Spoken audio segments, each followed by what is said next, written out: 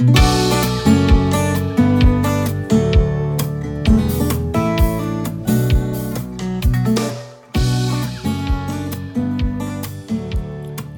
to the Character Cast. This is your host, Justin Mears, and this is episode 1. On this episode, I'm going to give you a quick introduction and rundown of who I am, why I decided to start this podcast, what I hope you gain from this podcast, and what you can expect as we dive into the intersection of leadership and character. This will be a quick one for the first one, so let's get started.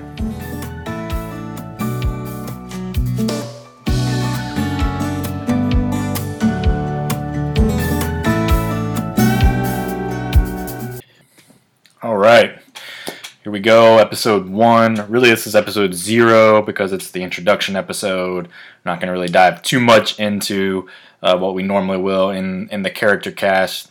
Once again, I'm your host, Justin Mears, and I'm excited to start this podcast, to share this with you. Hopefully, we build a good following, a good base from this. I'm going to give you a quick introduction to who I am.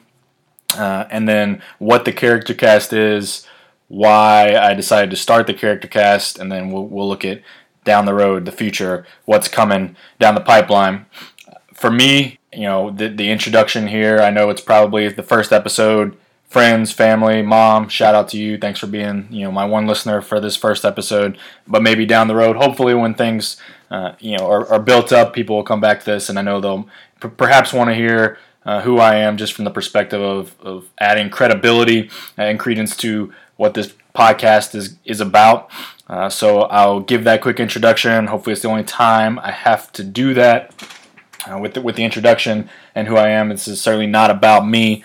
This is about an area connected to this idea of leadership development and being the best version of ourselves that we can be, so that we can be the best followers we can be, best teammates we can be, best leaders we can be.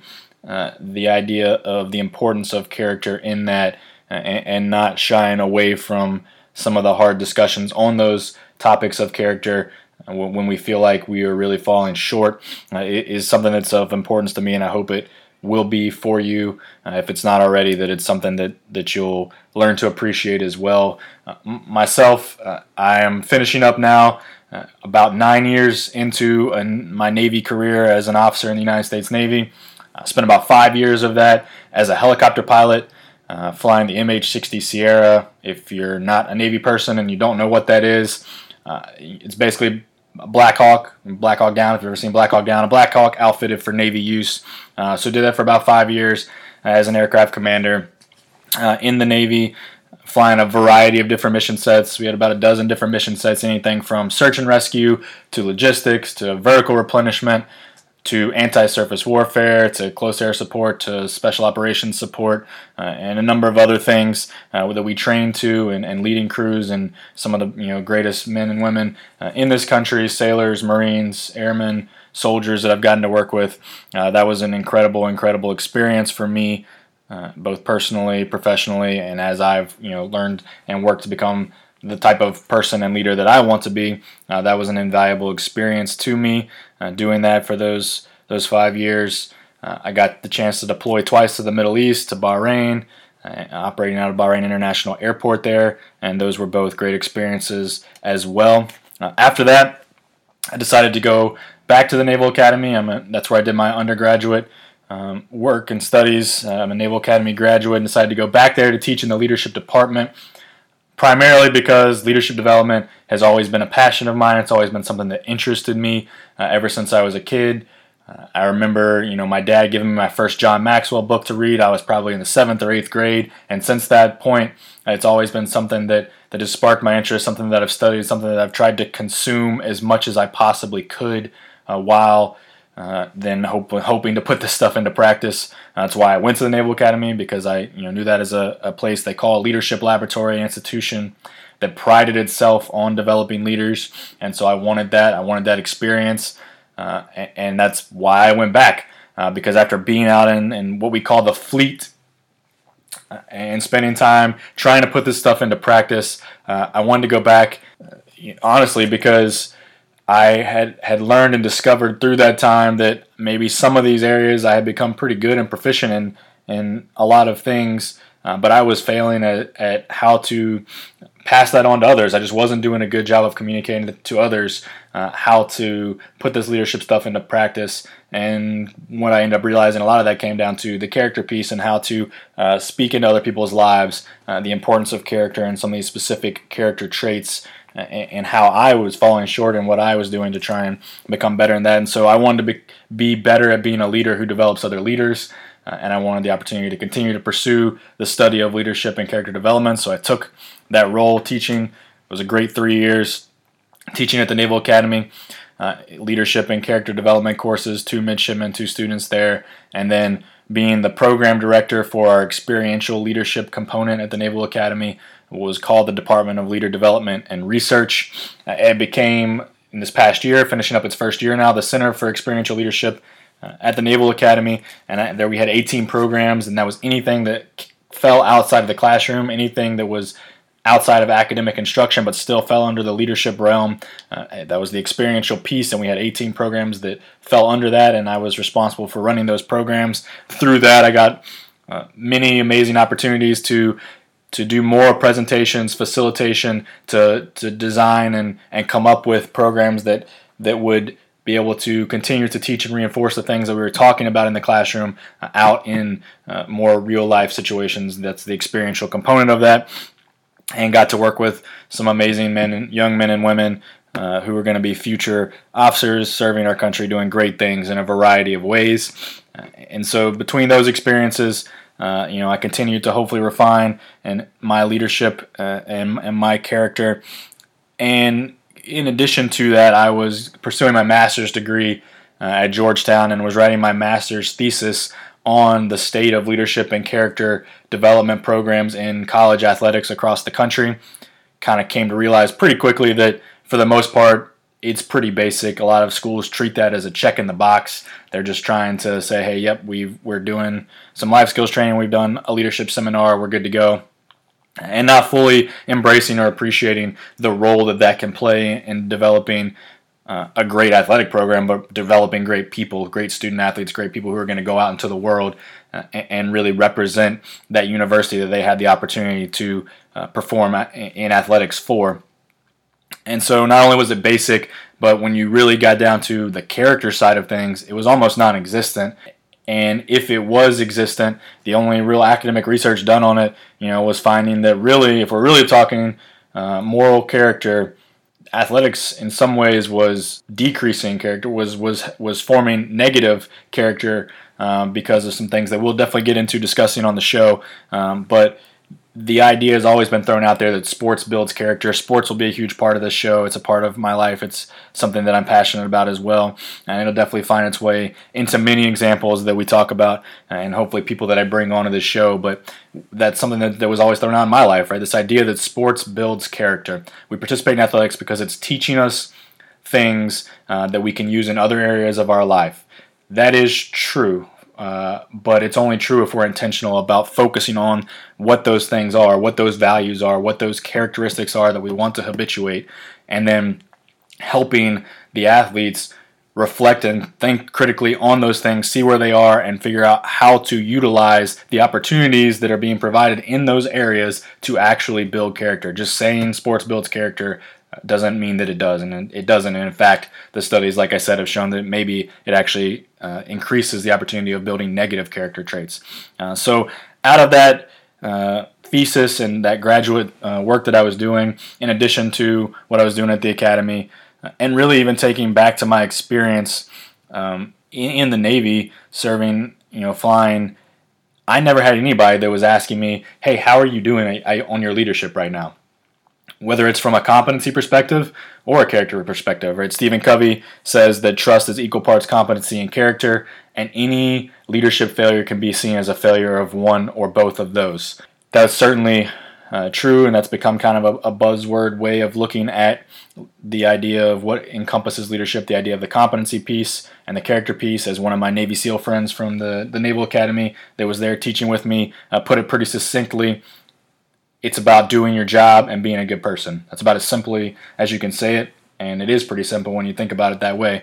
When it comes to earning that trust from anyone, whether it's followers, peers, superiors, it doesn't matter. But in the competency character realm, both of them, even the leadership competency perspective, I never had anybody sit me down and say, hey, how are we doing?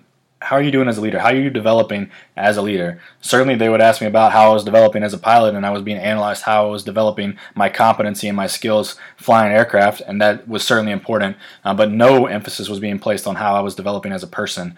And then you get into the character realm, and non-existent. Once again, no one was going to sit me down and ask me, hey, how's your humility? Are you approaching your work with this idea of confident humility? Or are you maybe being a little too arrogant? How's your self-discipline? How are you at self-motivation? Right? How are you embracing failures? Are you taking ownership of the things under your purview? No one was sitting me down and asking me those questions. I think because that's uncomfortable to talk about when we start getting into character traits and values and things that we, virtues that we aspire to obtain. People don't want to be told that they're lacking in those areas or they need to fix those areas. So no emphasis was being placed on the character component, and so I kind of felt that was just an area that there was no emphasis being placed on that in my time operationally in the fleet, in the Navy, and then even at the Naval Academy. They do have character development seminars. They do place an emphasis on the character piece for sure. But really, we weren't diving as much as even I would have thought and liked, and I was trying to do with my students, but, into the specifics of, okay, this idea of servant leadership, yes, the idea of service is important in who we are as a leader, but why are we doing that? Why is it that servant leadership, is an important attribute? It's not just, I got to take care of my people. It's more than that. It's what is causing servant leadership nature to emerge from you? Is it because you feel like that's how I have to lead because that's what I've been told I have to do?